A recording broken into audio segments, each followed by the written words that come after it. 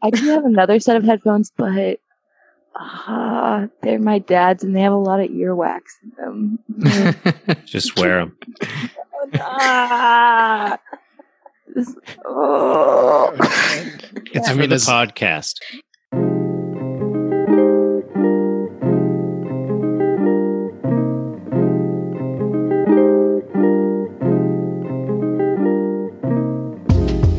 Hey everybody, welcome to another episode of the Dunce's Corner. This time it's the apocalyptic social distancing episode. And I am joined once again by my good friend and colleague, Dr. John Meinert. Hello, hello. How's it going? Good. How are you? Excellent, excellent. And we are also joined this time by Elise. Welcome back, Elise. Hello, everybody. Hey, it's an excellent stack of toilet paper and Kleenex next to you. Panic buying all the paper products. If you got limited, come over to my house. Excellent. She's collecting to dispense. That's really what it's about. Really. To give. Not just, that guy who had 17,000 hand sanitizers and he wanted to sell. It's like me, but I might give it away for free. So come on over. Aw, how generous. Thank you. At a time like this.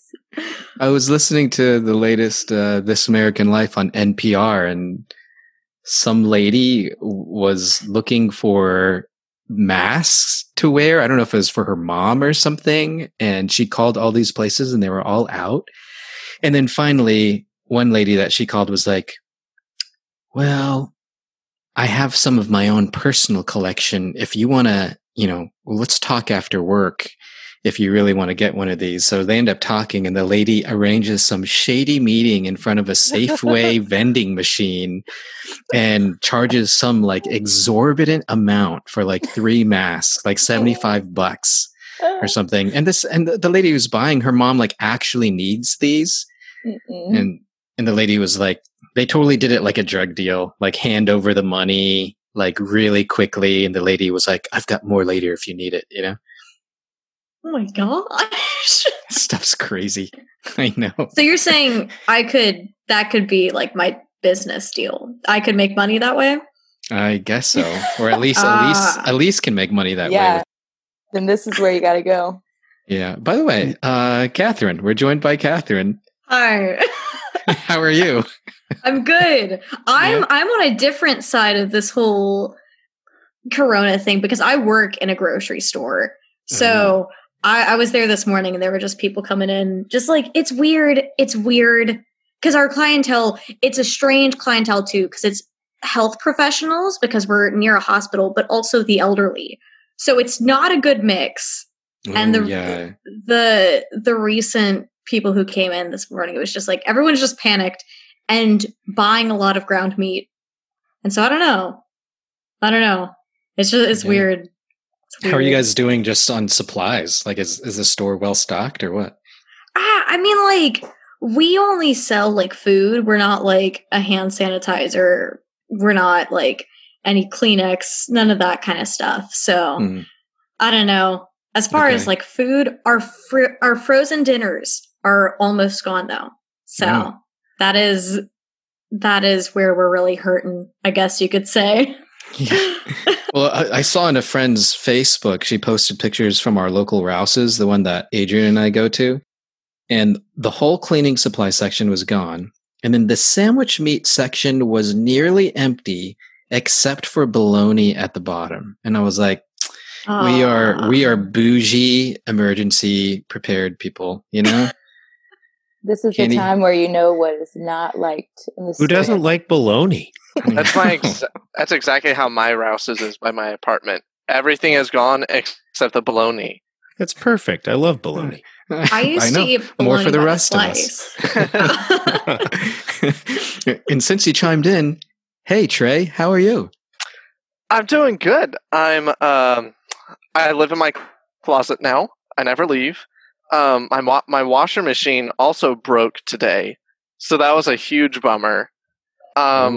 And then the guy came and was like, "Oh, well, he thinks like the circuit shorted."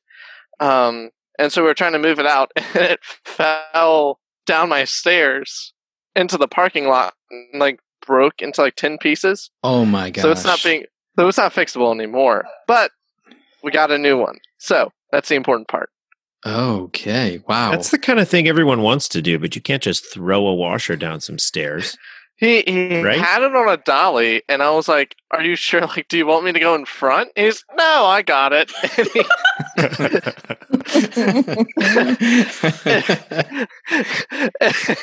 It went down one stair, it bumped, and then it just totally it fell down like all the rest. And he was like, "Well, it's down the stairs now." So, oh man, I don't suppose he wants to help me fix my air conditioning and break it and get me a new one. I don't know. Wow. I can help you, but I'm not insured. Okay. No, I don't want you to help. And I, of course, am Dr. Brian Pedraza, and this episode of The Dunce's Corner is about loneliness and community. Hey, talk about an apropos time to be thinking about this, because with all of the measures that are going in place all over the country and including in our own state, I watched Governor Bell Edwards' press conference yesterday, and he is definitely, not only did they lower the number of people, legally that they want to see gathered from 250 now to, what is it, like 50 is the maximum? I think it's. But he was basically saying, like, don't do any social gatherings whatsoever. Oh yeah, 10. Yeah, I think President Trump is the one who recommended that at his press conference. But it's crazy. These are crazy times. I mean, what have y'all been thinking about all of this? Well, I know for me and Trey, we both are not allowed at our clinical rotations for 60 days. So that's been a huge change. And yeah.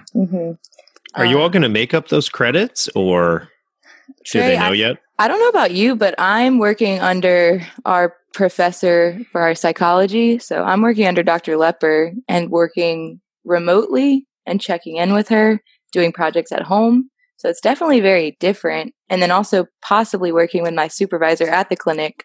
Everyone's trying to be flexible. We even got updates from our program head across the country that this is probably the best solution. So we are going to be able to do the hours, but everyone is just trying to work and be as flexible as possible. So thankfully we will be able to, I think, do the hours for the semester, but even some of the other people in my program who aren't at my clinic, which is an outpatient clinic of Our Lady of the Lake, they work at another clinic for kids with special needs. They're not going to be able to do their hours either. So, Trey, what is it like for you? I'm thinking we're probably just going to have to do them over the summer, to be honest, because we got an email from the health system that said, like, basically saying that no more students are going to be doing the rotations at the hospital for 60 days. And so, like, 60 days from now is like the middle of May. And so, like, we have to get our hours somehow. So I don't know if we're just going to do more clinical in a shorter period of time over the summer, or it's all really, really up in the air right now. Yeah. So this has the potential to be devastating for some people. I mean, I imagine whether at our university or at other ones, there are some people who are not going to be able to finish their semester, or will have to take an extra semester, which is going to be super expensive. I mean, yeah. I was just thinking about today, like, I don't know, the way that it's being, I don't know, just talked about in the news. And of course the news, like, kind of makes everything a bigger deal than it is. But I mean, this is something that's globally affecting us. I think it's comparable. I don't know, comparable to, right, that of like plagues of the past, right? So I think it's going to be interesting how this is like taken down in history, and knowing that like we're a part of history. I don't know. It's weird. You don't think about that usually, but it's, Yeah, it's humbling. Yeah, it's humbling for a modern world that sort of prides itself on science, right? Yeah. This is very humbling. And I think, you're right. When this stuff first started blowing up, a few days ago, part of the skepticism for some people was fueled by like the hysteria of buying toilet paper and bottled water and stuff like that, which just made a lot of people like, this is crazy. Why do we need to be doing this? This is not a big deal. But then that skews, the vision of what the reality is, that this disease is spreading so quickly. And, the statistics, most people are thinking that it's not like a matter of if, it's like when it overruns the health system in various communities in America. And we don't want to see that happen, because you've already got stories coming out of Italy where there's only so many intensive care beds and there are a number of patients that far exceed it. And then you've got hospitals and medical professionals are having to make decisions, like, oh, we only have 30 beds and there's 100 people. So who are we going to treat and who are we not going to treat? That's scary, Yeah.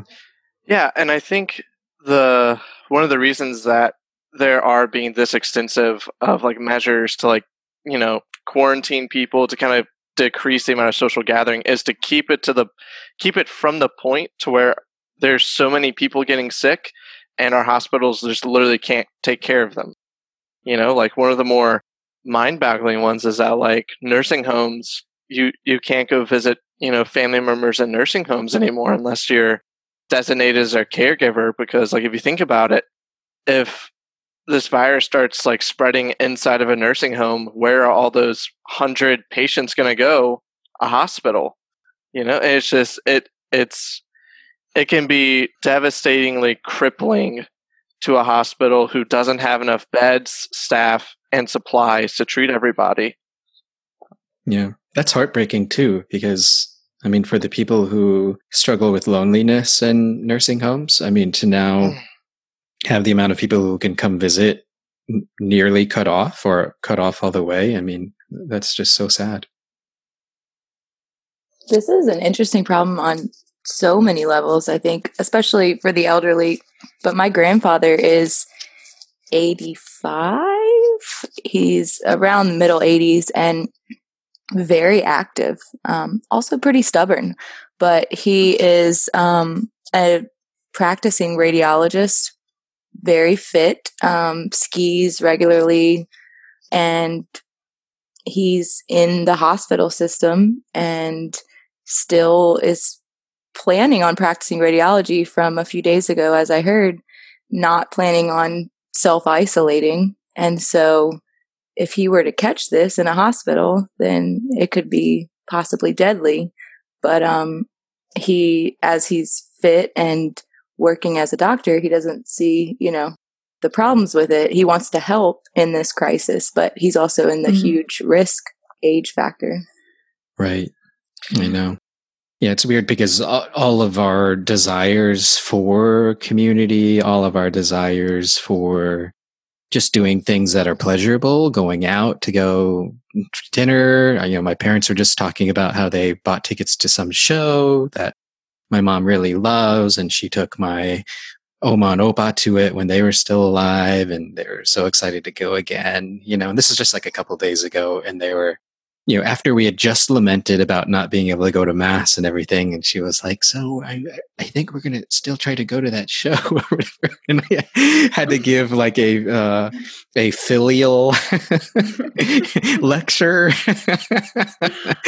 in some gentle way to try and say like, oh, I don't think that's a good idea. And now I reinforced it with a text the next day. Thankfully, my dad texted back and was like, I'm going to get a refund on the tickets. So I was just like, oh, but I totally get it, right? Because like we all want to do these things and we're sort of fighting against that and having to rethink what it means to think about the community and to think about something that's just not even, doesn't seem like it's present to us right now.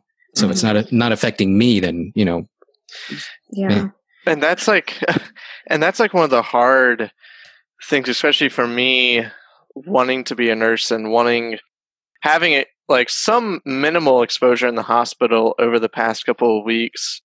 There's definitely, it can be, I think people disregard like the moral responsibility that comes into not exposing other people for the sake of other people, right? And so like I think some people can kind of forget, and especially people like our age, I think being like in their early 20s can kind of have this sort of invincible mentality and can sort of forget how, while it may not affect them, it will affect everybody around them, you know?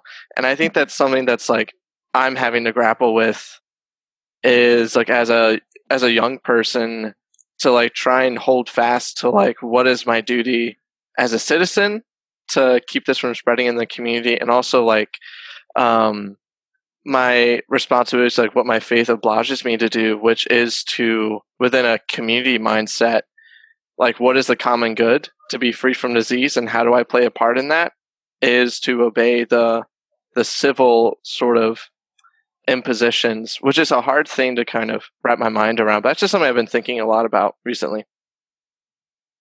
Yeah, no, jumping off of Trey, I mean, it's calling us to go out of our way and to go out of ourselves, to not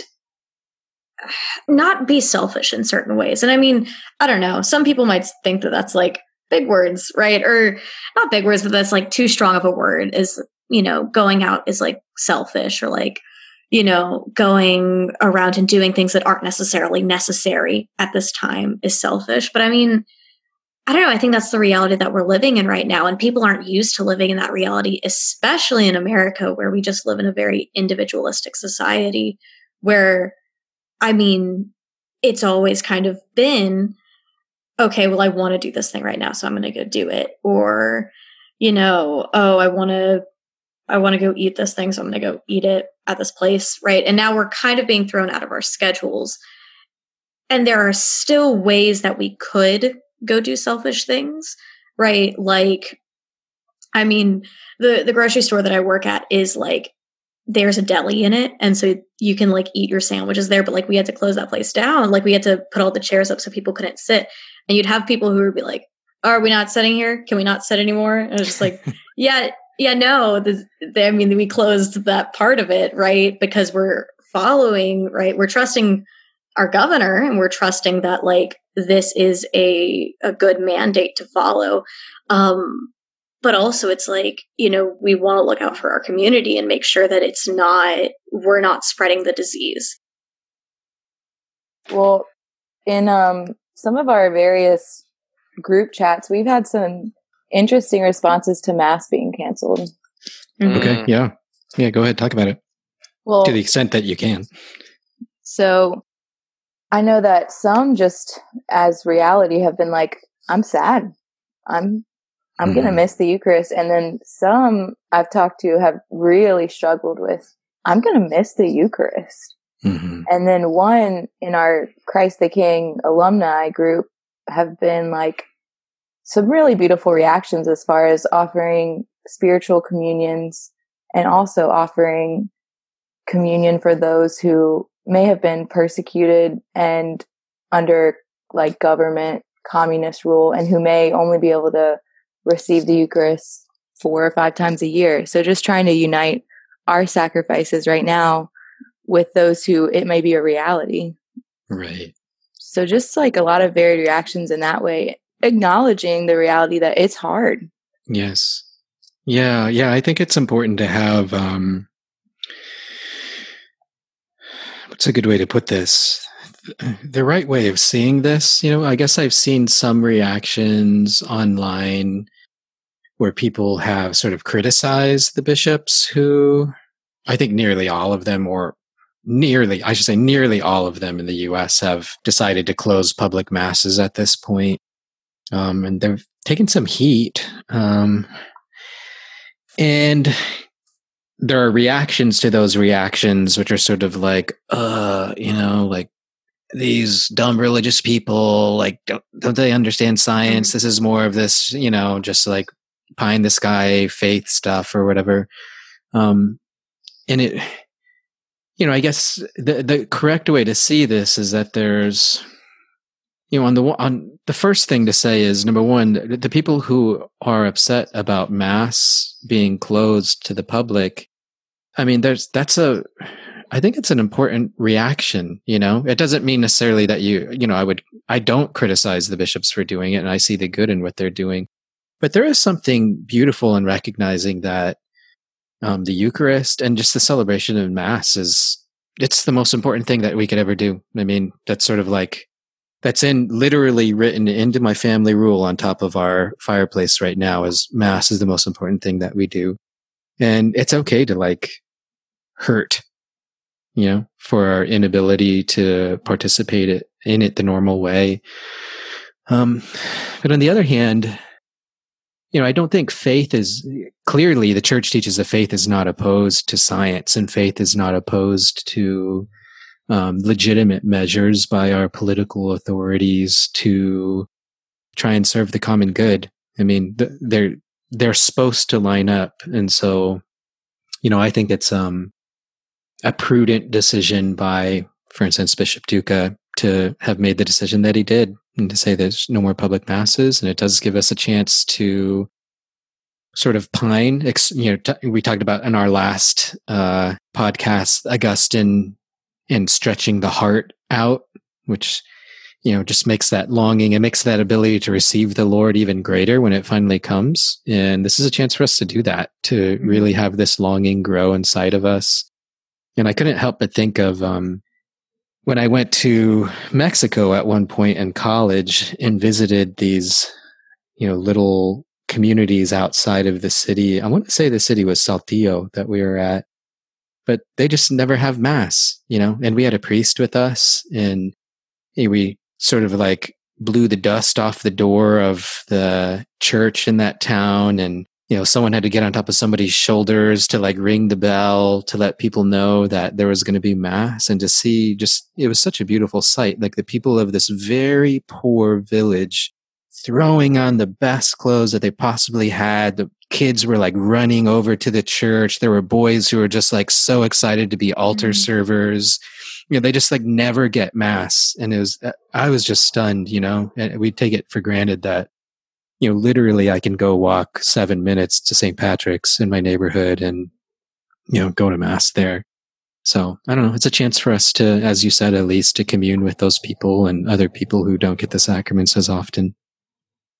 Yeah, with me, whenever I heard the news, it's kind of I viewed it through a lens of saying, oh, that makes sense, right? That makes sense. It's to try and help the spreading. But whenever I kind of was driving home that night and started to really think about it, I was wait, it's not that I'm not choosing to not go to Mass. It's I literally can't, it's not an option. And I think that there was the difference. And even just really talking with Jesus about it, this is something that Catherine and I have kind of talked about, is it's in a sense very liturgically seasonal to be in, which is it's a very Lenten experience. I feel we're all kind of being thrown into our own deserts, so to say. We can't just, go out and do this and go out and do that and kind of just mindlessly fill our days with whatever. It's a lot of us are either staying at home all day. There's not as much to distract us because we don't have work. Right now, we're not in school. And so I think even spiritually, it's been a sort of Lenten desert experience. Did Catherine say the desert part? Because she loves the desert. I don't like the desert. I like caves more, but I do feel like my room is now a cave that I just don't leave. I put all the lights off and then I just sit. Your dream. I know, right? But no, to go off of that, it's going to be so awesome, right? Hopefully, right? We can celebrate Easter, right? But even if we can't, right? I mean, we can celebrate in our own ways, but even if we can't celebrate in the liturgy, how great it's going to be to just receive the Eucharist again, right? That first time that you receive it again, it's going to be, that's what I focus on right now, is just, oh, that's going to be so great. And I'm so excited for that. And it is kind of, like Dr. Pedraza was saying, it is this kind of stretching of the heart in this interim period time where we don't really know when we're going to receive the Eucharist again. It's a stretching of the heart so that we long and we desire more for the Eucharist. If we let our hearts desire that. So I'm more excited to receive the Eucharist again, but I think that might just be me being an optimistic person, and that's just where my head goes to immediately. But yeah, I don't know if we don't liturgically celebrate Easter. I'm sure. I mean, obviously, it's still going to be celebrated, but not with a public mass. I don't know what I'd do to celebrate. Probably like make brownies or something. I don't know. With my stockpiled brownies mix that I have in my house. No, that's good. I was thinking last night during my prayer time that moments of suffering like this really test the mettle of our doctrinal belief. And a much lighter situation when I first graduated from college, and then I stayed to get my master's degree right after. And then when I graduated with that, and I got my first high school teaching job, and I was in upstate New York, and it was an hour commute on country roads. It was nice that there was no traffic, but a country road, an hour commute to go to that school and teach. And I did this every day.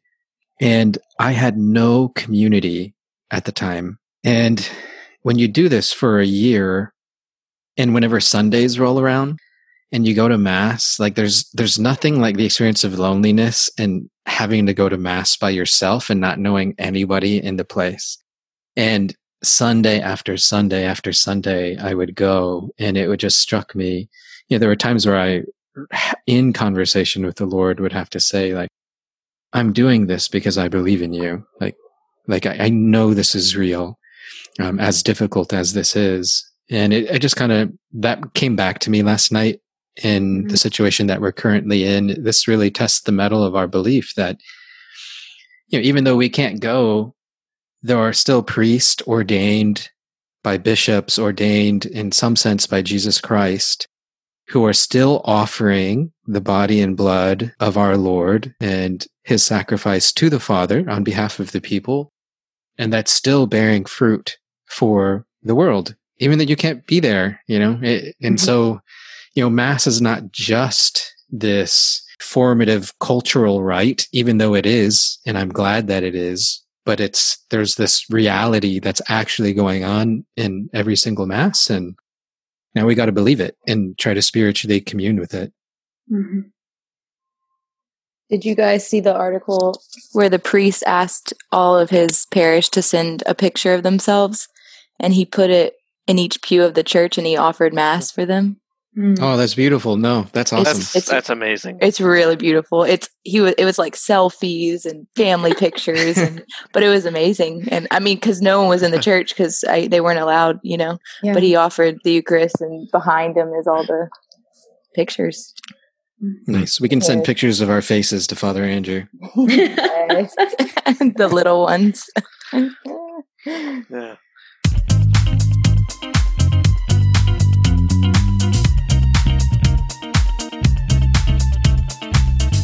Well, hey, this experience that we're all going through, I think is an appropriate moment to be thinking about today's topic when it comes to loneliness and community. I just talked to my brother last night, the first time we had talked amidst the coronavirus chaos, and he was telling me that on Saturday he was at this birthday party, and he's in New Jersey, and they had just come out with like the rules about how social distancing, and so he was joking that they were all kind of just like, oh, well, no hugs or handshakes. They just kind of like touched elbows and kind of laughed about it.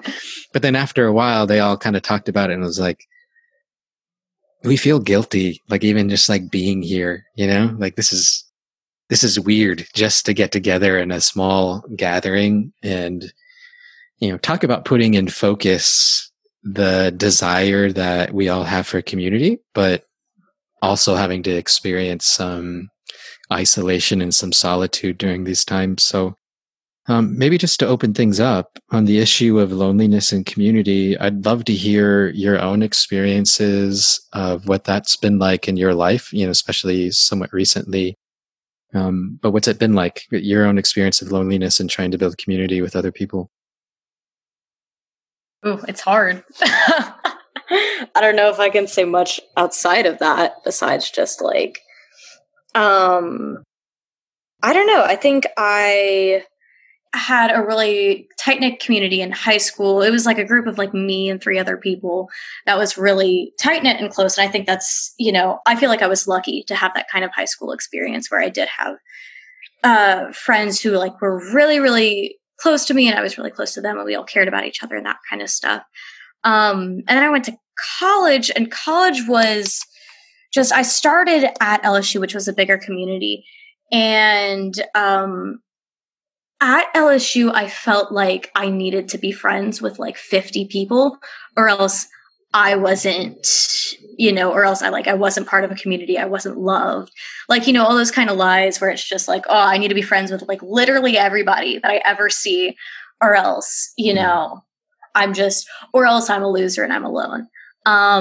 So that was definitely something that I struggled with there. And then even coming to, you know, this university for NU, like, it's just such a different place than LSU. And partly that's because, you know, it's just smaller. Like it is, Catherine.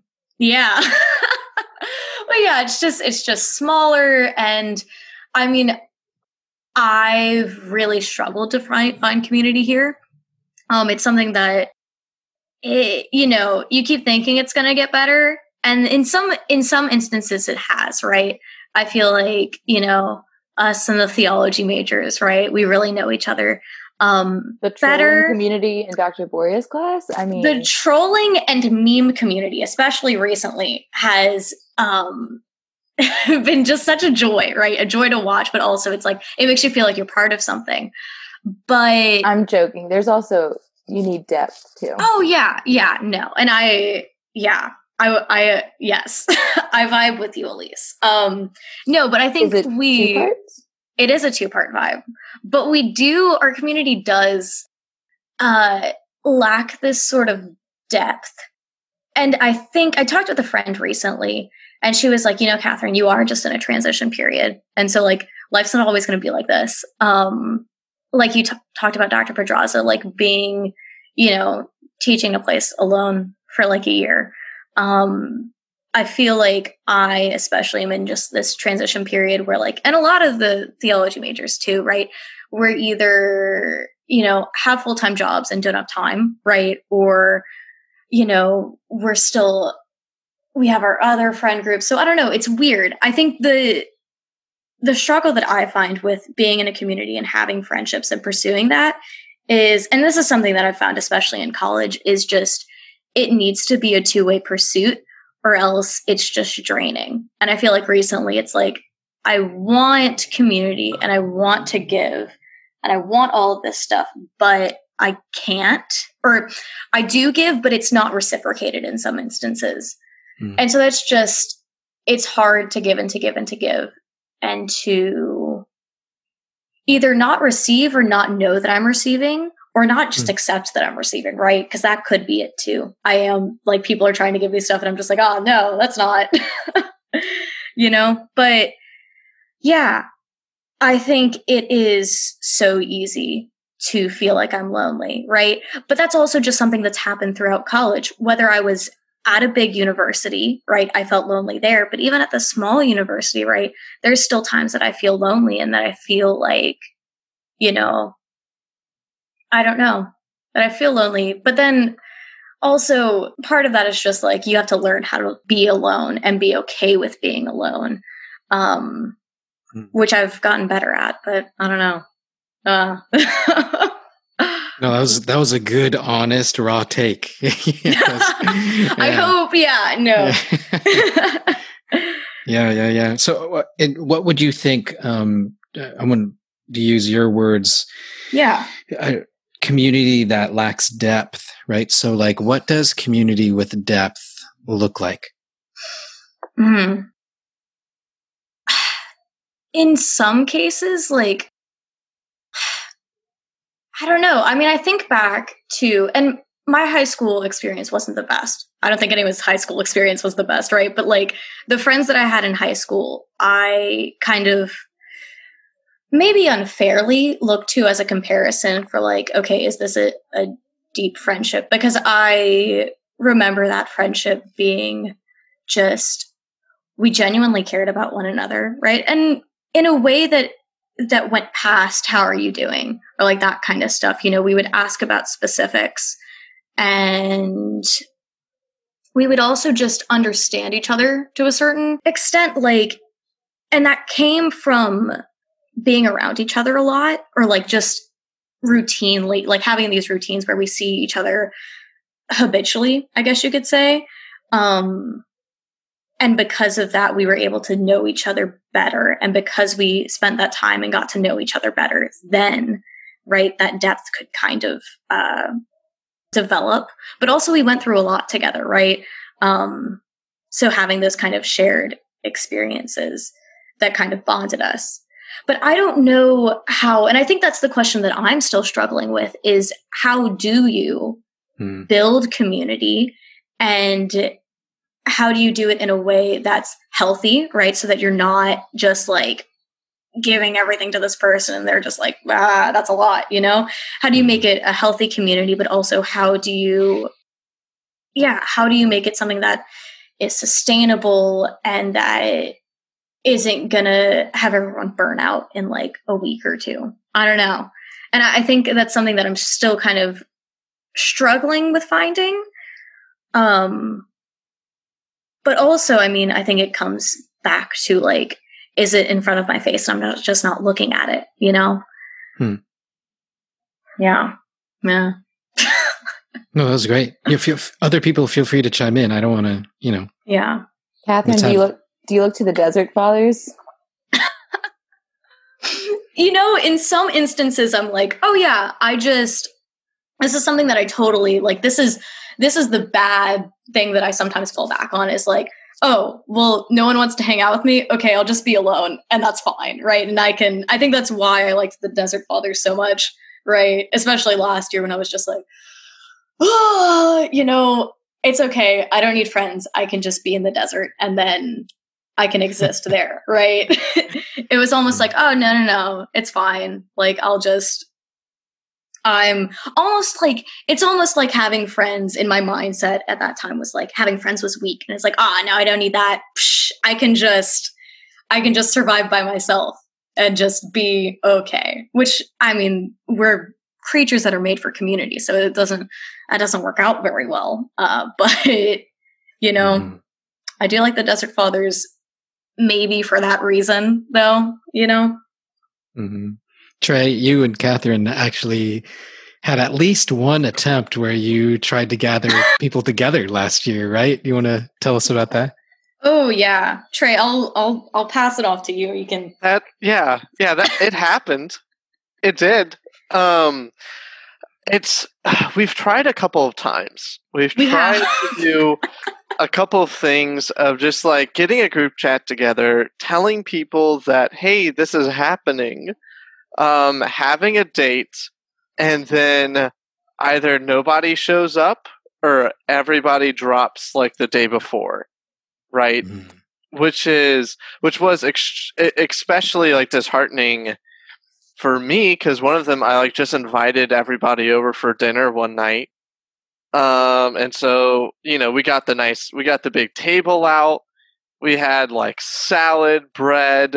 I had like 3 different entrees that everybody can kind of share. You had like boudin or something like that. I did. I had boudin. I had chicken. I went to the store and I got all this good stuff. And then one person out of like 10 showed up. When was this? This was like this time last year, actually.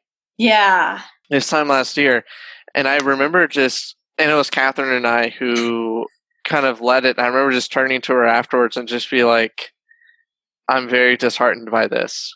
Yeah. Like, this is very discouraging. Especially like whenever you're the person who's trying to like get it started and trying to bring people together. And whether it's because like the other people don't necessarily want what you're trying to get together, or they haven't experienced it, therefore like they don't know like how awesome it is to have a tight knit community like that. But I mean, we've tried probably 4 or 5 different things. Even like setting up like hey, we're just going to do something every Friday. Y'all can come over. We can just play board games and stuff. And still, like, either everybody forgot or everybody was like, I can't make it. And so it's just frustrating. It's very frustrating. Yeah. It's got to be super awkward for the one person who shows up too, right? It was. It sure was. Both times it was only one person who showed up, and I was like, and like both of them, and like both of them were friends that like we knew. Catherine and I knew them, but it wasn't like we were great friends. So it was like, hello, tell what. If you're listening, they're really glad that you showed up. No, we are. We genuinely are. I think my fear is like, oh my gosh, they're going to feel like they're third wheeling or something like that. And that's the thing that I would hate. So I'm just like, how do I include you? Like that's my mind through that whole experience. Right. But I think we could have been better at having them RSVP.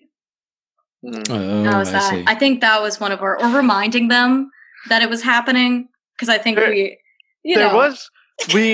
our intentions of getting, because like we wanted to like, I think our first go run at it it went really quickly into a talk about Jesus way too prematurely. She was okay. You did tell me that. Okay. In my defense, right? We knew she was Christian. And I was like, oh, I also thought, right, I don't know why I thought this, but I thought, and maybe I'm wrong, right? But I thought non-denom people had really good relationships with Jesus. Not that they don't, right? I'm sure you have some who have like really good relationships with Jesus, but I guess I thought they were more charismatic. That's probably what it was. So I was like, oh my gosh, she's totally going to like talk to me about her personal relationship with Jesus right now. Right. So I asked her, hey, so like, how's your relationship with Jesus? Right. To which she responded, wow, I've never been asked that before.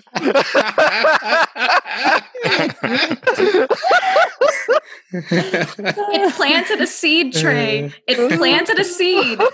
And I'm sure, 1-2 years from now, she's going to be like, wow, what is my relationship with Jesus? And then she's going to think about it. I totally applaud you for trying. When different things aren't working and you're trying different things, hey, it's quite an icebreaker, though.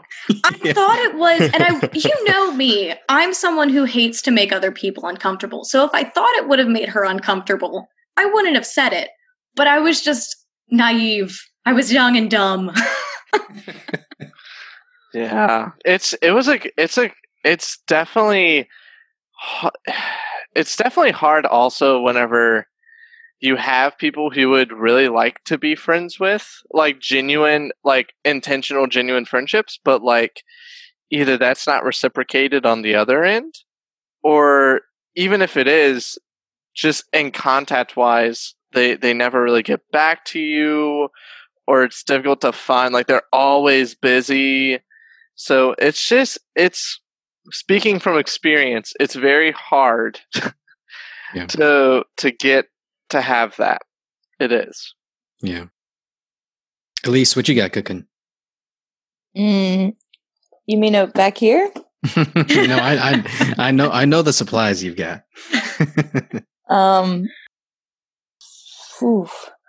Well, loneliness and community, I think Catherine said it right in one word. I mean, it's hard.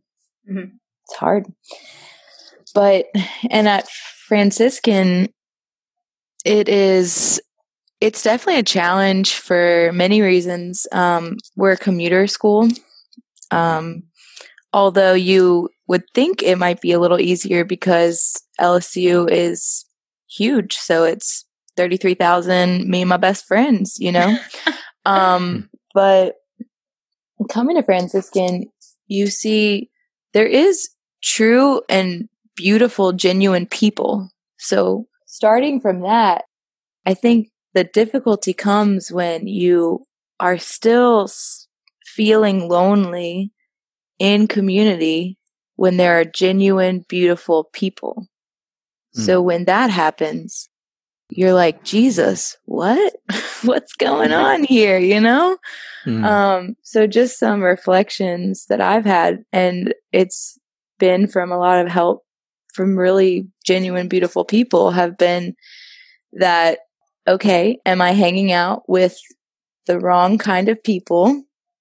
And that's not really going on, because they're, like I said, there's genuine, beautiful people here. Although something that I've shared has been something that I've struggled with has been an age difference, because I'm old. You're not that old. Although just some things is that there are some struggles that I am in a different point in my life. And I feel like I'm in second college right now, which is fun. It's great. But the other thing is that, okay, if I'm not hanging out with the wrong kind of people per se, am I sharing my heart with people, with a few genuine good people in my life? And that's been some of the best advice that I've gotten, and the ones that have actually practically applied in my life to open up the loneliness epidemic that I think is spread. And at first, coming from a religious order, I was like, I only share my heart and my soul with my religious spiritual director. What are you saying? And I think branching from there can be a few genuine, beautiful people in your life that you can open your heart up to, and that can help you and guide you practically. And that requires trust. I mean, and so if you need to start praying the litany of trust from Therese, start it, because trust is a huge thing. And I've seen lately in my life that when I've opened up the gate of trust, it's been really beautiful, because I think it connects, Catherine, to what we've been reading in Trinity class, is when we first we might start to know ourselves, but when we like hide from ourselves, or we want to kind of put a mask on, that is when we can't love fully. And then when we start to open ourselves up to a few people and they really know us and they help to keep us accountable, that's where beautiful, genuine community can come in. Yeah. Yeah. It seems like this is something that's endemic to our country right now. It's sort of like we're all lonely together. You know, together and lonely. I don't know if you had a chance to read any of the articles that I sent out, but I wanted to just briefly mention some of the things that stood out to me. So, and the first one that I want to pay attention to is the article from City Journal. And in it, the author is speaking about what's called the second demographic transition. And so it seems to be that post-World War II, sociologists think that there was this transition from people relying on the traditional family as being the source of providing, food and shelter and sort of the basic necessities. And it transitioned to a sort of culture in which people were looking for self-fulfillment, what it means to be happy. Can I get more and more consumer goods that might be associated with luxury or something like that? And then some other things too, like education, what further education can I get? There's something more than just this, I guess, conventional way of family life. And then that coupled with the rise of the birth control pill, and all of a sudden you have an understanding of community that gets severed from kin or family members. And you get the rise of, say, what you could call non-conventional households that have less kids becoming more and more common.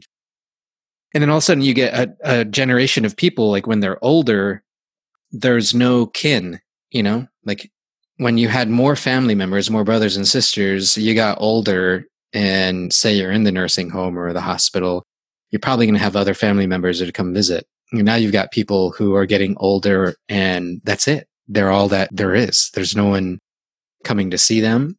And, strikingly, the author noted in Japan, I actually want to read this one paragraph, this is shocking, but the author says, For a fuller picture of the brave new kinless world, consider Japan, a country now in the throes of an epidemic of kodokushi, roughly translated as lonely deaths. Local Japanese papers regularly publish stories about kinless elderly whose deaths go unnoticed until the telltale smell of maggot-eaten flesh alerts neighbors. Such deaths are common enough that Japanese entrepreneurs have created an industry of cleaning companies for dealing with their after effects. Last year, a reporter watched as workers clad in full-body protective gear from one of those companies with the chilling name Next disinfected the apartment of Hiroki, a 54-year-old divorced man with no children. No one noticed that he had been gone for 4 months, and even then, it was only because Hiroki's rent money, which had been automatically deducted from a savings account, had dried up. A representative of the building's management company finally discovered his decomposed remains on a soiled futon. Ooh, talk about a picture, right? Like an icon of loneliness in the Western world. And then the other one that I'll just bring to mind here is the study by Cigna. It's an insurance company, and they did a study of 20,000 American adults, so 18 or older. And the summary of those results are that nearly half, 47% of Americans report that sometimes or always they feel alone or left out. 47%, that's significant. 1 in 4, 27%, rarely or never feel as though there are people who really understand them. 2 in 5, 43%, sometimes or always feel that their relationships are not meaningful and that they are isolated from others. 1 in 5 people report they rarely or never feel close to people or feel like there are people that they can talk to. And only about half of Americans, 53%, have meaningful in-person social interactions, such as having an extended conversation with a friend or spending quality time with family on a daily basis. Maybe I'll throw this one in here too. Gen Z is the loneliest generation, according to their study, and claims to be in worse health than older generations. So yeah, we're all lonely together.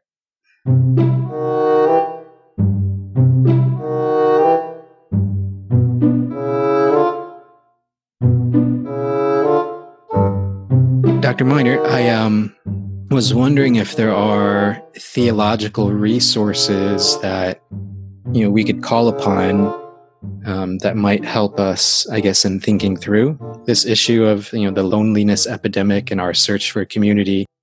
So, being the good Bayou Thomist that you are, what you got for us?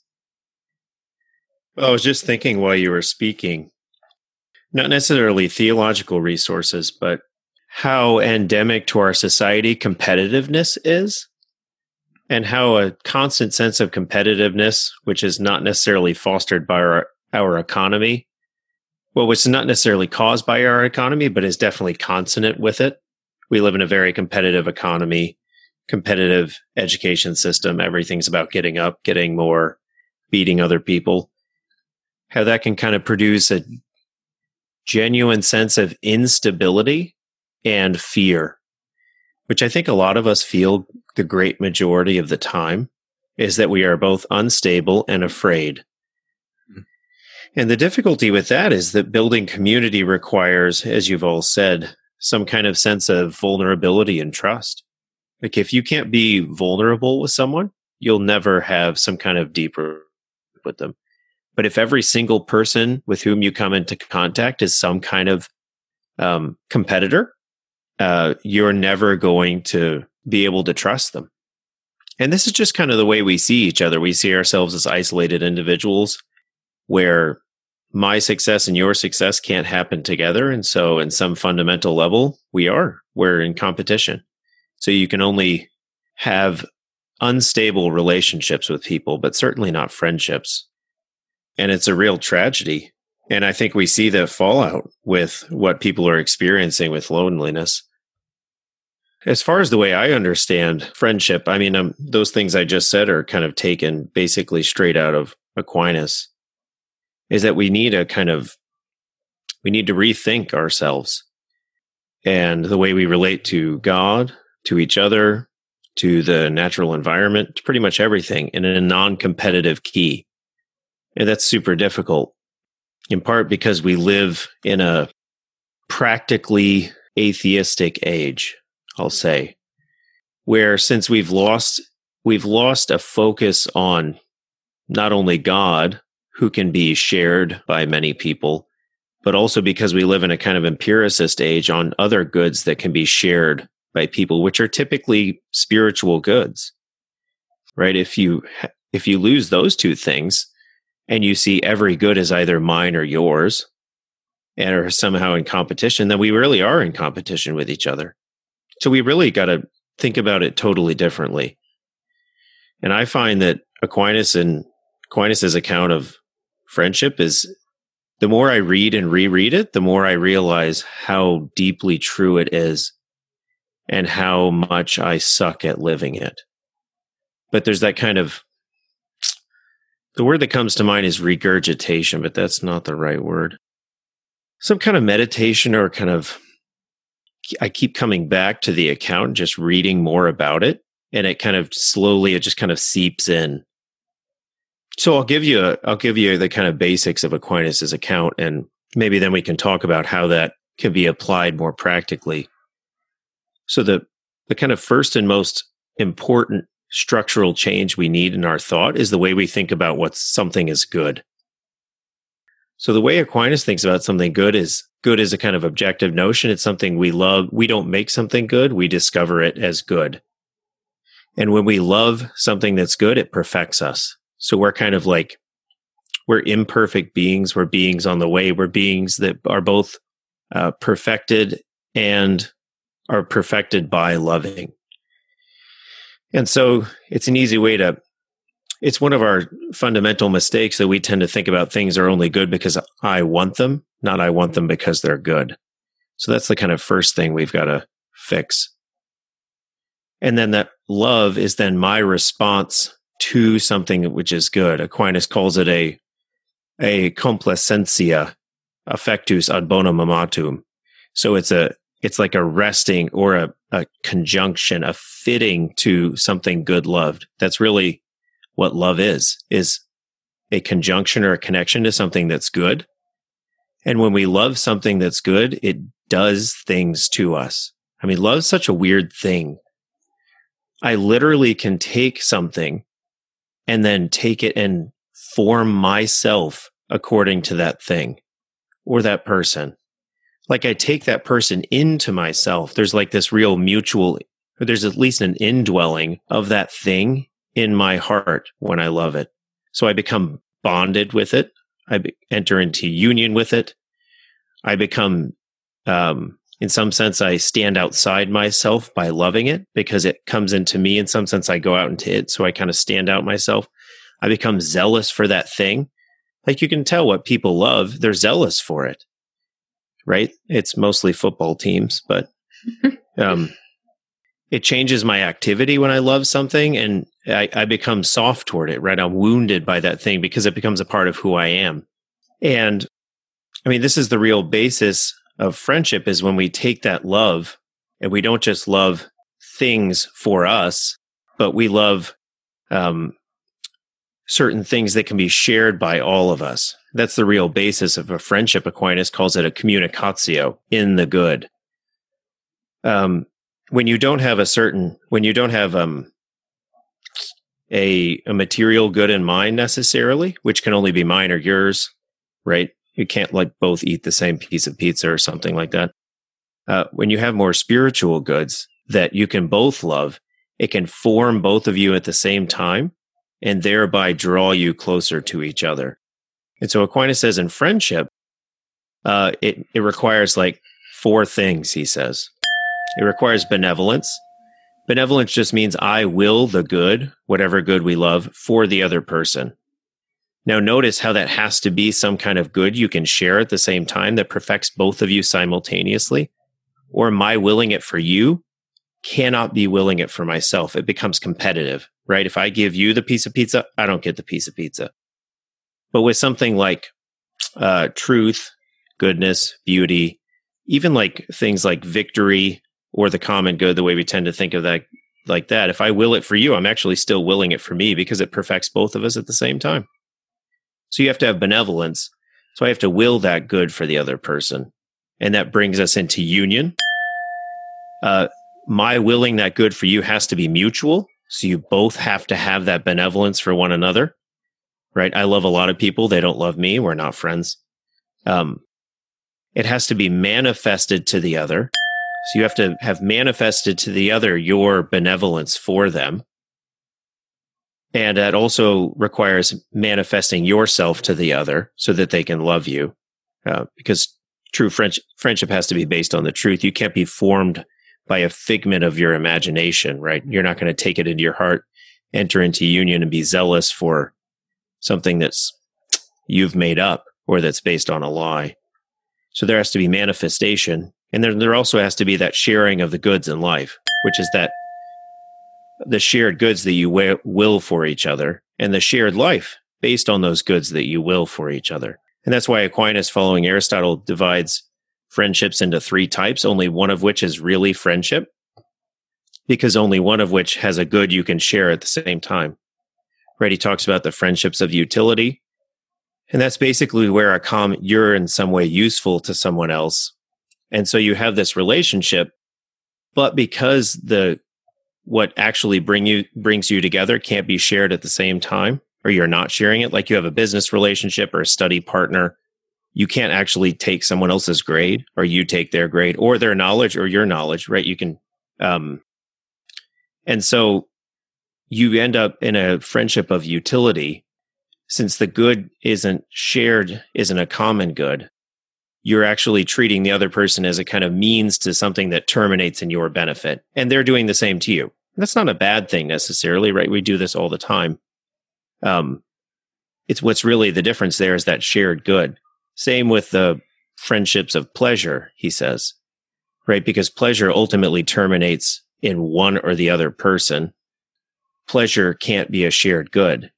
And so it's a type of friendship, right? A friendship of pleasure where you both find pleasure in each other or pleasure in some third kind of activity like bowling or something. But because if the friendship's not based on the shared good itself, it's not going to be the deepest and most lasting type of friendship. That's why Aquinas especially talks about the friendship of virtue being the deepest type of friendship, in part because virtue is something that you can only really pursue together, and it can be really shared in some fundamental sense by both of you. And so when I possess virtue and you possess virtue and you will virtue for the other person, it becomes a real shared pursuit where you can both succeed at the same time. And you actually do only succeed at the same time and to the same degree that your teammates succeed. And so it requires a real dependence on one another, but it also really conforms you to the other person. Remember when I talked about love at the beginning, how it takes the form of the other person and like draws it into your heart? If you're both pursuing the same shared good, then you both become formed by that good and you both will it for the other. And so the other comes to dwell within you as well. So it conforms you to the other, because you will the good for the other and for yourself all at the same time. So there's this real kind of Trinitarian mystery to the indwelling that happens in friendship. And this is why Aquinas talks about friends in this sense being another self, right? Because you seek the other's good as your own good. You entrust yourself to the other. Mm. And that's why and then this, basis on this, you have it, right? Based on the good, you have the shared life and the effective union of each of your loves that will seek in some way to be together. So Aquinas talks about this love as an affective union, which we always have for everything we love, but it'll automatically seek an effective union. So you'll seek to share time, share in those goods that you seek together, deliberate together, manifest yourself to one another, share in what's specifically human. So you'll talk about Aquinas together. And you'll delight in each other's goods, right? Aquinas talks about how we can't always be doing the virtuous thing. That's why you need friends, because you can delight in their virtuous actions because they're yours in some fundamental sense, because you've taken them into yourself. You're on the same team. So when they succeed, you succeed. And that's the way to a truly kind of happy life, because you can constantly be rejoicing because someone on your team at least is reaching your shared goal. Yeah. Maybe so for people who are going to listen to this who aren't theology majors or something, so to sort of break down a few of the things that you just said that I think are super helpful and applicable to this topic. So like, first is this truth that the greater a good is, the more diffusive or shareable, like inexhaustible that thing is, right? So we tend to be, we swim in a world of like material goods, which tends to make us think about goods as like, well, either I get it or you get it, and it makes us competitors. But, think of the good of truth or justice, like just because something doesn't take away the fact that I get to know it too, right? And the virtues are all things that we're able to grow in together. And the more that Catherine becomes just, it doesn't keep me from being just, And that's right. And it's actually to your benefit, right? To your benefit if you end up being on the paying end of justice, so to speak, because it's way more your benefit that you be just and good than if you be unjust and wealthy or something else, right? Right. And with the greatest good being God, like the one that we could all share in, utterly inexhaustible. And then I was also thinking, Catherine's comment about, a depth of community, a depth of friendship. When it comes to those three types of friendship, utility, pleasure, or a virtuous friendship, most of us and most of our dealings operate with the first two kinds of friendship. And as you said, there are places for that, right? Like a study buddy, the friendship of utility. That's great. We need study buddies. And a bowling buddy or a fishing buddy, a friendship of pleasure. Okay, awesome. That happens. But the depth of friendship that I hear, Catherine, that you're really looking for is the virtuous friendship, right? But that takes people who are virtuous, which, by the way, Aristotle, St. Thomas is drawing on Aristotle. He actually says these are rare friendships. Like you're not gonna have like tons of them, despite my students who seem to call everybody their best friends, It's like, like for Aristotle, you can only have like a small number of them. I think and I think Aquinas would agree. Although he democratizes Aristotle's account significantly. Sure. By saying that it doesn't require, necessarily commonality and virtue right off the bat, but it at least requires commonality of humanity. Mm-hmm. Yeah. So where Aristotle probably wouldn't think you could be friends with like someone who's way your subordinate or something. I think Aquinas disagrees with that. Well, Aquinas has to do that because we have friendship with God. Exactly. Yeah, Aristotle thinks like a king and a peasant, even though those are anachronistic terms for him, like those aren't, you're not going to be friends, Like, can I be friends with my dog? Can that happen? In some sense, yes. So I don't know. I wanted to throw in some things here that are Thomistic as well, though I want to get at it through John Paul II. So Dr. Meinert's a Aquinas scholar, and I'm a JP2 scholar. So for JP2, he's really building off of St. Thomas's thoughts, but he's going to have, I guess he wants to emphasize certain things, and there are certain, ideas that he thinks might enrich what St. Thomas is saying. I guess one of the things that I should start off by saying is I feel like JP2 scholars are like obliged to say this. He often gets condensed to like theology of the body and like sexual ethics and Wait, I thought that's all he wrote about. yeah, it's like his one contribution was free, total, faithful, fruitful, right? I'm pretty sure that was Paul VI, right? Theology of the body. Yeah. I thought that basically defines him. Yeah. So to really get at the heart of what he's after and looking at the human person, I think what he's after is actually the topic that we're talking about.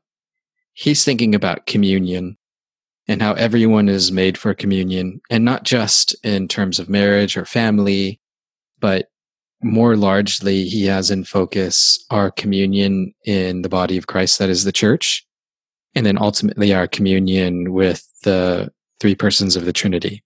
So that's sort of like the heart of what he's trying to do.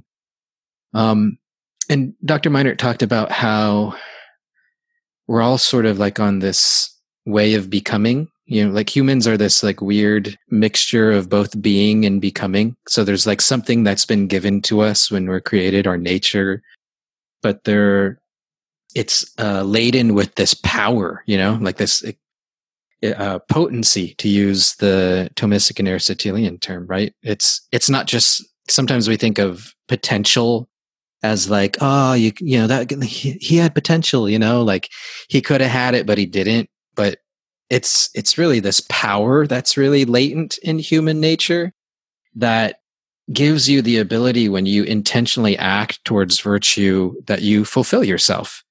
And not only do you do that, but it's not like a selfish thing, but just like St. Thomas is saying, virtue can be shared. And so it's actually in loving other people that you are actually going to fulfill yourself. It's kind of like a crazy thing. How do I become happy? Love other people, and you just as the byproduct, so to speak, is going to be you becoming fulfilled. And so one of the fundamental ideas of John Paul II's anthropology is there are original experiences that everyone in some sense goes through. And we often think of experience as a very isolating thing. Like that's my experience, so you can't really have it. You could try to empathize with me or whatever. But for JP2, there are some fundamental experiences that everyone has. And one of them is the experience of solitude. He calls it original solitude, which is really fitting for our topic in times like this. And so trying to figure out how in depth or light I should go here, but I'll put it like this. So we are body and soul, and it's a really profound mystery that we're made in this way because, our souls are spirits, and spirits are unified. They're like centers of unification. They're transcendent, so to speak. And bodies, on the other hand, are more, you can divide them into parts. They say something about our relatedness to the rest of the world because it extends ourselves sort of like in creation, and we experience sort of the multiplicity of creation through our bodies. So humans are like this weird mixture of this unifying principle and this like relating principle. But for JP2, that's an awesome thing that we sort of both have this, because it ultimately means that we are made for insertion into the body of Christ, the one in which many are all a part. It says something about ultimately what we're made for. We're made to belong to this thing, to this person, actually, where we're all unified together, and yet we still have like the beauty of our multiplicity at the same time. It's very Trinitarian too, right? Like 1 and 3, that sort of a thing. And Adam, when he's in the garden, has this experience through his body of solitude. He knows because through his body that he's a rational creature, that he has this spiritual soul because he's different than all the other animals. He names them, but finds them, not being the suitable partner, as you all know. And it's only until the creation of Eve that he finds the one who's bone of his bone, flesh of his flesh. But this experience of solitude being different than the rest of creation, I think is, we should think of it as bittersweet. There's something good about it, and there's something lacking. I'll put it like that. So the good thing is that when humans recognize that we are different than the rest of creation and that we transcend it in some way, that's already a sign that we have this rational nature that God has made us with, you know? Like, think of the time that you maybe were walking in the beauty of creation and you were sort of experiencing it. Even at the height of that sort of natural ecstasy, so to speak, there's still something in you that recognizes, like, this is fleeting. Like, I love it. Like, this is really beautiful to soak in this sunset. But it's going to go. And I'm still like greater than this. Like, I was made for something more than this. So if you can sort of understand that experience, then you can see why solitude is such a bittersweet thing. It's like, it's like I've been given something that's really amazing that makes me greater than everything. But at the same time, there's something lacking. Like, I still need to be fulfilled by communing with something, you know? I don't know. It's sort of this beautiful mystery that human beings experience solitude like this. And all this just goes to say that in these moments where we're isolated from one another with social distancing and even apart from the coronavirus being lonely, there's actually like a gift that's built into solitude. And if used wisely, it could be a moment to reflect upon how you were made for God and how you were made for communion with other persons. And I worry that we're going to fill this space with Netflix binges and, you know, other things and sort of miss out. I mean, me personally, like, I've been glued to my phone, which I kind of hate over the past few days. It's been part of my Lenten disciplines to be detached from my phone. And I've convinced myself, like, for the common good, I need to be knowing what's going on there. And there's something that's true with that. Like, I do need to know some of these things, but then I stay on, and like keep on scrolling. And then it's like, crap, like I'm filling the solitude with junk instead of letting this desire in my heart sort of continue to pine for our Lord. And then the last thing I'll say about JP2 that's related to this is when he says that we're made for communion, he has this idea of, he calls it participation. He means it in his own unique way, even though other, philosophers have used that word. But to get at it, he contrasts participation in community with membership. So there's this awesome part in The Acting Person, which is his main philosophical work, where he's reflecting upon being a student and being a worker. And mind you, JP2 is notorious for never giving examples in his writing. Like, people hate reading him because it's just like, you feel like you're just hacking at things all over the place and going in circles, and he never gives any examples. And this is like one of the rare moments where he gives you an example. And I think it's cool because he's drawing upon his own experience clearly, because he was a worker at the rock quarry and at a chemical plant during the war, and he was a student and then an underground seminarian. So the fact that he brings up these workers and these students, he says, and it's a very Thomistic thing, but he's going to add to it. He says, so if you have a bunch of workers and if they're charged with digging a trench, or you have a bunch of students and they're charged with listening to a lecture, he says, there's a difference between being a member of that community and participating in that community. Participating is what he really wants. But it is possible to just do it as a member. In other words, you're like, I could be numbered among them. I'm one of the workers at the trench. Like, workers can dig a trench without ever really having communed with one another, apart from the objective thing of like, we're digging the trench together. And that's something. I mean, that's not nothing, like digging the trench together is something. Listening to a lecture by a teacher is something. But what JP2 means by participation is that you recognize both your own dignity as a human person and the dignity of other people. And they have something that they're contributing to the common good. And you know it, that you're contributing, and you know it, that they're contributing to the common good. And only when there's this mutual recognition, the sort of reciprocity, so to speak, like Dr. Meinert was saying, can you really call it participation? And I think this is enlightening because a lot of times when, say, we gather for lunch, for listeners who might not know, the theology community tries to gather for lunches on Mondays. It's going to be totally weird, in the coronavirus days, but I actually still think we should do it via Zoom. But there's a difference between just being like a member and numbered among us. I'm one of the theology people that goes. And you could even sit in that room, but feel like you never were a participant in the community. Like nobody recognized that you had something to give to that community. Nobody received it. And JP2 wants to say, like, genuine communities have this way of allowing each person to act for the good of the community, and they fulfill themselves at the same time while they're doing it. That there's something powerful about that. So I don't know. For me, that's something that I think we have to work on in cultivating friendships with other people, because sometimes what we think are friendships are actually just us being members together. Mm-hmm.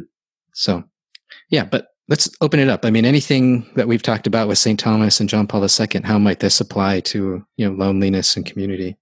Yes, actually, your last line, Dr. Pedraza, really kind of hit it home for something I've kind of been thinking about throughout the course of our discussion is like some of the most draining times in my life have been whenever I'm in too large of a community that's not necessarily, I'm kind of seen as like somebody who's just part of the community and not like as somebody to be actively poured into. So I think even in Catholic circles, we're guilty of this, is that we have these large, like communities, at either Catholic centers or whatever, and you're a part of the community by just virtue of being a Catholic. That's your ticket in. Are you Catholic? Oh, okay, cool. You're part of the community. And not to say that that's intrinsically bad, but I think it takes away from the active participation part, and like the friendships I've experienced in those kind of big circles have been very draining, because like it's kind of like I'm like we only really have conversations when we run into each other, and it's like, oh, I haven't seen you in a while. It's like, oh, cool. Why haven't you reached out? Or it's like, oh my gosh, like, Trey, like I never see you anymore. I was like, oh, cool. Have you texted me? Or have you called me? It's like, these are like a lot of friendships that are like really built out of like just kind of goes back to what we were talking about earlier, convenience. And I think I've had a similar experience as Catherine spoke to earlier, just like friendships that lack depth and intentionality. And it's kind of just like, oh, we're in the same place. We like the same things. Cool. So we're friends now, and especially that's been something that's just difficult to kind of recognize, like, oh, this is happening. Like because for a while, I really wrestled for months on end and trying to figure out why is it weird that I feel like this in this big Catholic community, it took me a while to like really put my finger on it, but I think even like in our large Catholic circles, this is an issue that we fall into, of like lacking that intentionality and like that participation within. I think that's really beautiful, Trey. And also speaking off of what Dr. Miner and Dr. Pedraza said, first of all, yeah, you have to be vulnerable in community, and you have to put yourself in a place that this is something we've talked about in the Franciscan community a lot, especially with our youth camp in the summer, is you have to be uncomfortable. And once you put yourself in a place where you're uncomfortable in community and then you can open yourself up, you find out other people are really struggling too. Like the loneliness epidemic is out there, and once you're open with someone else, yeah, they're probably lonely too, or they're struggling with things in their own way. And that's when you can be honest with each other and I think build that relationship of trust that Dr. Miner was talking about, trust and vulnerability. And then going off of what Dr. Pedraza was saying, communion reminded me of just the longing that we talked about earlier with the Eucharist, and how if we really are struggling and we're lonely, this is something I spoke about with the priest. Those are the times that we can really stretch that longing in our heart. And those are the times that we can call out for Jesus. Instead of grabbing that box of Thin Mints, grabbing your Netflix account and watching those 3 seasons. I mean, really, those are the times that we are called to communion with Christ. And it's hard. But the priest was like, that's the time that you tell him it's hard. Because he's there. And he already knows it's hard. But that's when you really tell him it's hard. And to go off of... Oh, yeah, no, you. No, you. I was going to say, anytime you have some kind of affective union with something where you love it, you're going to seek some kind of effective union to have that realized in a kind of full physical presence, bodily, personal way. And that's why going without the Eucharist is so difficult. If you have that affective union, it like cuts at the very thrust of your love to seek that effective union. Aquinas has this beautiful passage about the Eucharist. He says, friends, you know friends by the joy they get in dwelling with one another.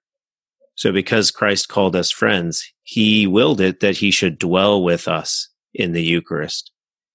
And so having to go without the Eucharist is a real trial in a friendship. It's like having a friend that you can't be with for an extended period of time, but you still love them deeply. And that's that sense of, it's both a test, like, do I really love Christ? Right? Do I want that effective union? But also, as we've said, a stretching of that effective union, that love in the future. To go back even to what Elise said earlier, like, I know for me personally, and I think this is something that's shared amongst people who feel lonely, when I do feel lonely, it's this kind of tendency to just like dog on myself and to kind of go into this like, you know, self-pity party where you just kind of wallow and you say, oh, I'm a loser. Okay, well, we're here, you know? But I think a lot of what you, Dr. Pedraza, and you, Dr. Meinert, talked about gives a lot of hope and gives a lot of, like, even to say just like there are virtuous friends out there, right? And they're few and far between, but to know that they are out there and to know that, you know, you might be in a transition period, right? Where you're not going to be in this super huge community. That's okay. And that doesn't mean that, especially for me, when I'm in those places of transition, I find myself trying to reach and to grasp at the closest person that I can find and try to like squeeze friendship out of them, it doesn't work like that, right? Because of course I will be the one giving. And if they don't want that friendship, they'll be the one who just, you know, kind of was like, not that I'm rejecting you. I'm just like, I'm not there. Right. But what Elise said is, you know, to run to Christ and to tell him, right? And to really push into that, push into Christ when you find yourself in this season of, solitude, to push into Christ and to really lean into him, it is so vital. But yeah. It's tough the way I see it. And in some sense, we're lonely on a kind of superficial level because the great majority of our friendships are friendships of utility and pleasure. Mm-hmm. I mean, I think that's absolutely true, that we're very rarely in spaces and with people who see us for anything more than the pleasure they get out of that relationship or how useful we are to them. Boom. And that is really, that's super awful, right? Mm-hmm. That no one's really willing any of those goods for you. And so there's no kind of shared pursuit of anything. But I think even with friendships of virtue, you're still going to find they are rare. They're necessary to be happy. But even within those, I think you're still going to find a kind of dissatisfaction, that JP2 sense of isolation that pushes you toward that friendship with Christ. Mm-hmm. So there's still that loneliness that will still remain in some sense that kind of pushes you further. Yeah, I wonder if part of the challenge at a university like ours, where it's a commuter school, is that it cuts away a lot of the friendships of utility and pleasure that most people just fill their times with, like on big residential campuses. It's like, oh yeah, I'm friends with all these people in my fraternity. Like, oh, I'm friends with all these people. But really, if we were just cutting out how many of them were friendships of utility and pleasure, we'd all be like, oh crap, I'm lonely, Yeah. And so now we're like faced with like the reality even more, in a commuter sort of school. And so it's really going to push us to think about where are those virtuous friendships? Like, who are the people, the good, beautiful people, as Elise said, that I'm going to have to be vulnerable with, like there's going to have to be some effort at mutuality, reciprocity, or else, we do have a name for friendship without reciprocity. It's called stalking, right? But it's going to take, on your part, like the giving, like I'm willing to be vulnerable with the right people, of course, right? Virtuous people. And then on their part too, there has to be this receptivity, like, oh yeah, I do want to hear you with all of the complexity that's you, and you're striving for virtue, but also the things that will probably be aggravating for me, or the things that might be a little bit different than me, like people are the whole package. And I think it'd be difficult on both ends to like, one's got to give and the other one's got to receive. Yeah. Going back to kind of like what we kind of mentioned are like these friendships of convenience and things like that.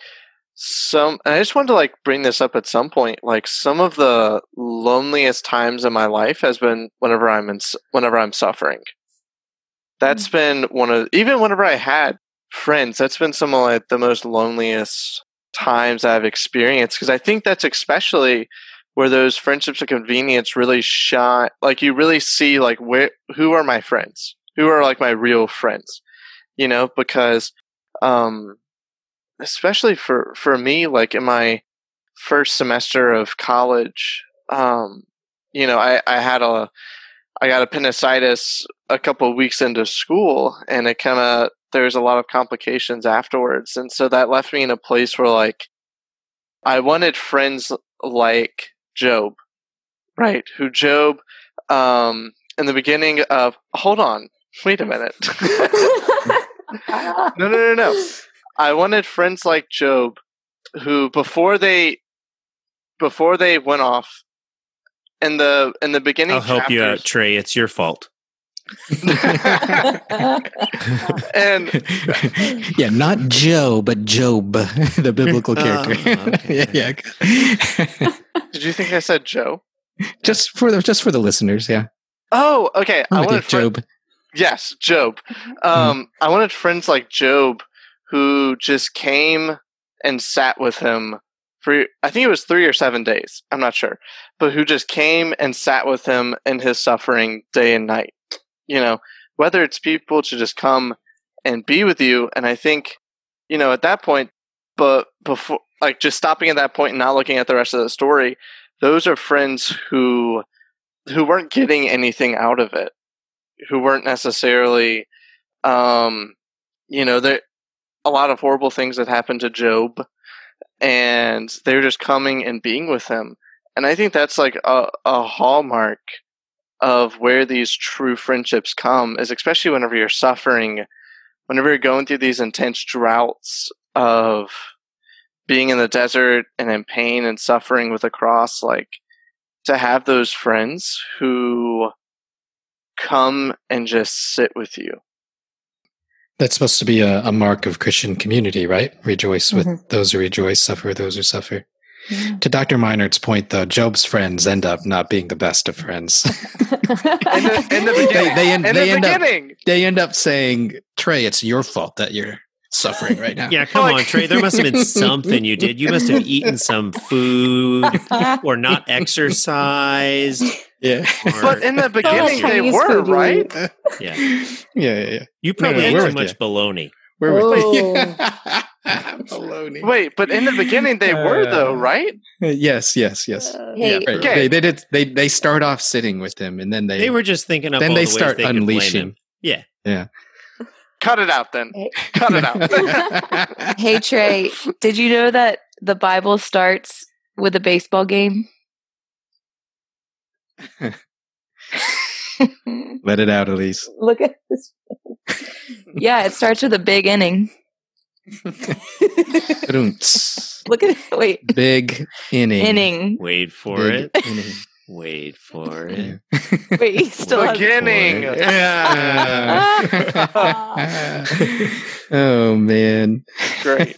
Well, I did just want to add one more note from kind of reflecting on all of this together, but Trey and Catherine, I commend you on all of the Friday get-togethers and everything that you have. We only did one. Elise is feeling guilty. No. We don't I missed the boudin balls. I didn't know about this, but really, I do, because it sounds like you've been really intentional, and I think intentionality is something that you really need in building community. And I just want to shout out to someone who's not here, but who has been on podcasts before, but Ansley, who is someone in our community. She's someone who's really intentional, and in our friendship, I think probably in y'all's as well, for Catherine, I think she's a very intentional person, and she's also a scheduled person, as we know. And I'm not. I'm just not. I don't live that life. I try and I try and I try, but I can't get no scheduling. But the thing is when she schedules something with me and I see that she's so intentional, it makes me want to fulfill our friendship more, like fulfill that, okay, meet up with her. And I see that she appreciates me. She appreciates me as a person. And also she says flat out, because I'm a busy person. And I think you guys know, like, I have a very busy schedule, and I just kind of shut down when I get busy, which is not a good part of my, I'm not virtuous in that way. But she's a very busy person, but she schedules her life out, and she'll say, I'm very busy, but I can give this hour. I'm very busy, but do you want to meet up for coffee or have a friend catch up in 3 weeks? And I'm like, I don't know. But if I put it on the calendar, I appreciate it so much when we get there. And I think that's something that's been really beautiful to see. And that's kind of kept our friendship really strong. Yes. Ansley is an old soul. Yeah. So true. And it's, I mean, millennials and Gen Z are notorious, even though on the tail end of Gen X, I do this sometimes too, but notorious for having a fear of commitment. And talk about a friendship killer, right? Like, somebody asks you to go do something in a week and you're sort of like, I'm not going to respond yet, just in case. Right. Know? Or like, maybe I'll let you know. Right. Yeah. I'll let you know. And then they tell you the day before, hey, I can't make it. And it's just like, yeah, there's a real kind of utility in it. It's like, well, I'm going to maximize whatever I can get for myself, and if you happen to fit into that, I'll see you Thursday. Yeah. Like, oh, thank you.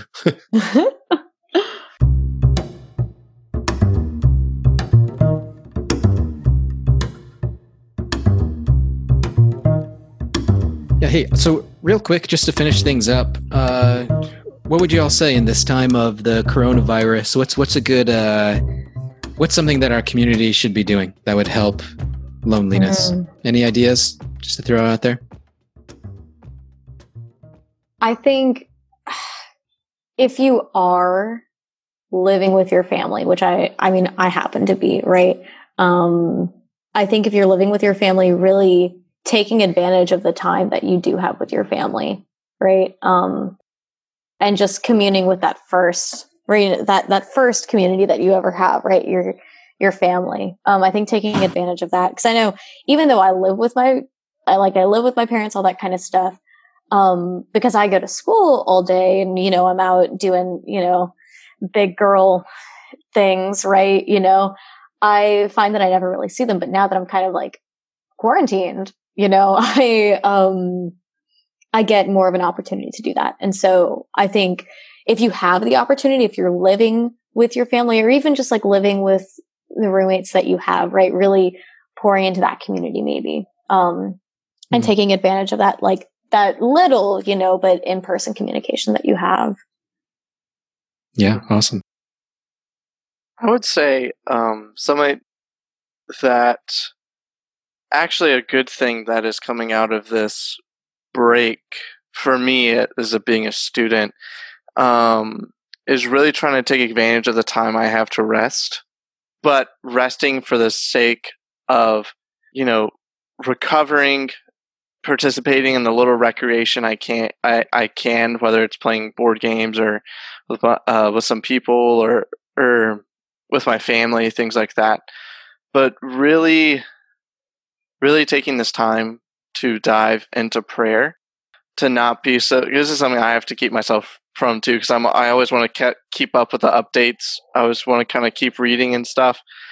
But it's like whenever you think about it, what if you're taking like an hour or a couple hours to just put your phone away and just exist? If you think about it, there's little to nothing that could come in on the news within an hour or two that would cause you to pack up your bags and move, or cause you to respond, just you in your room, in your house. There's little to nothing that would cause that. Yeah, I recommend just stalking your local supermarket and looking for paper products that come back on the shelves, especially, all the sanitizing things. Panic buying. Elise will meet you in front of the vending machine in front of Safeway. Yes. Yeah. Actually, I should go to Fran U and get all of the things out of it. That's good advice. That's my advice. Yikes. But for real, Trey, you said it nicely. Catherine also, solid advice. But I would spend this time, I think we said earlier, especially with clinical rotation, you get busy. And I couldn't have imagined that God would just kind of pluck me out of my busyness, because I was talking with a friend via text yesterday, and I'm always trying to just catch up. She said it really nicely. Like, I was like, that's so true. I'm just always trying to I'm just going to catch up, and I'm going to do my homework and my schoolwork, and then I'm going to catch up on life, and then I'm going to get some rest, and I'm going to catch up. But now we're kind of presented in this new situation where we have some time and we can kind of rest a little more. And a lot of my time can be transportation and kind of running back and forth across town. And so we're presented with some more time. So just some things that I'm going to try to do would be to make a schedule for myself, because I think you can kind of lose time if you are just kind of floating and then you don't realize I was on my phone for 45 minutes. Then I'm going to try to walk my dog because I don't want to be inside all the time. Get some fresh air. And then also, like Trey said, pray. And I think I've shared this with Dr. Miner. I'm going to try to read a little more, because it's nice to read books when you have the time. And in school, it's always like on the list, but it never actually makes it to read those books that you really want to read. And you just kind of talk about it. / I have a book out for him I've rented, and he's going to really be harsh about that if I don't get it back to him soon. That's true. But lastly, I think, as we've talked about in this podcast episode, I think if you do struggle in this time, because Zoom your friends, get a big group. We talked about in theology, we're going to have Zoom lunches. We might just have other random Zoom theology Zoom birthday meetings, parties, maybe. Yes. I don't know. Exactly. Birthday parties. But still, there is something about being in community, worshiping in liturgy and communally. So if you are lonely, cry out to Jesus. And also at the end of the night, if you go to bed lonely and pray, just cry out to Jesus in those moments, instead of, I think, grabbing for Netflix or whatever the temptation is. Yeah, my whole thing in thinking about this is that we just kind of frame it correctly. And a lot of the way we approach pandemics and something like that is they can be really divisive, right? They can further exacerbate an already divided community that basically only relates on the basis of production and consumption. And so I think thinking about what's actually happening here and isolating ourselves for the benefit of others is actually a really beneficial thing, and I hope it could go forward. We were talking at the beginning, I was wondering, look at this, like, look at all these people doing stuff for the weakest members of our community. Like, what would that look like if we totally revised and reshaped our lives and we just live like this all the time? It'd be unreal. I mean, that's the way community is supposed to work. You're always worried about the person on your team who's not doing well. And that kind of slips our consciousness most of the time. But right now it's been brought to the forefront. I just hope we don't lose it. But I also hope we don't so we have to frame it correctly as ours acts of love and solidarity by isolating ourselves. But I hope we don't think that isolating ourselves is the total exhaustion of love and solidarity. You know what I mean? Mm-hmm. Like, you could get stuck there too and refuse to reach out to your elderly neighbor, who might be alone and scared to go to the grocery store, or someone at your parish or something like that. So it's like, no, I'm going to do my part. I'm just going to sit in my house.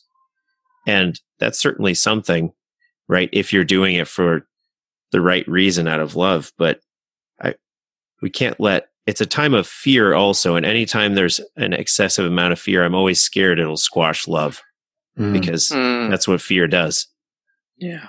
Yeah. There's a great article in our Sunday Visitor by Lenny De Lorenzo, in which he was encouraging parishes to lay people to sort of take up the charge of calling parishioners, especially the elderly, especially the vulnerable, even people who haven't been in a while, just to touch base and say, hey, how are you doing through all of this? And what do you need?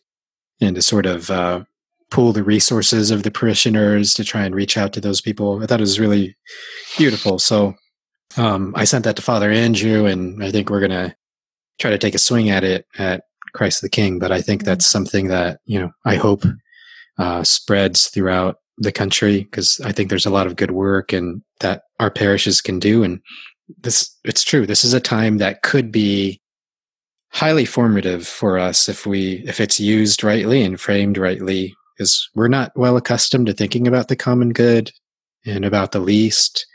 And this is a chance, I guess, to have our vision corrected, so to speak.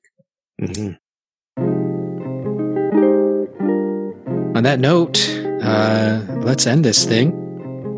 Please, please, please, if you will, subscribe and leave us a review on iTunes, because that definitely helps get the podcast out there. You can catch us at duncepod.com. We're on Twitter at Duncepod, and you can also find us on Facebook and Instagram. And lastly, you can email us at duncepod@gmail.com. Thanks for joining us, everyone, and we will see you next time. Peace.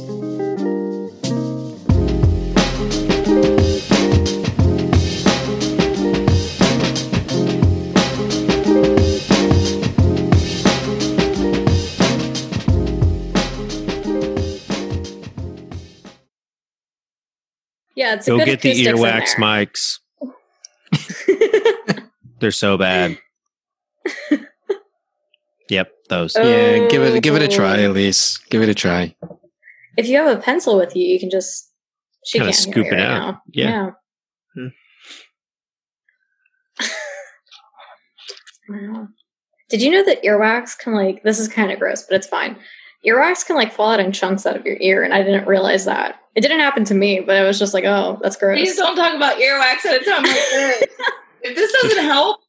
But it's balled up and you can just fall out. It's weird. This doesn't help. Absolutely not doing this.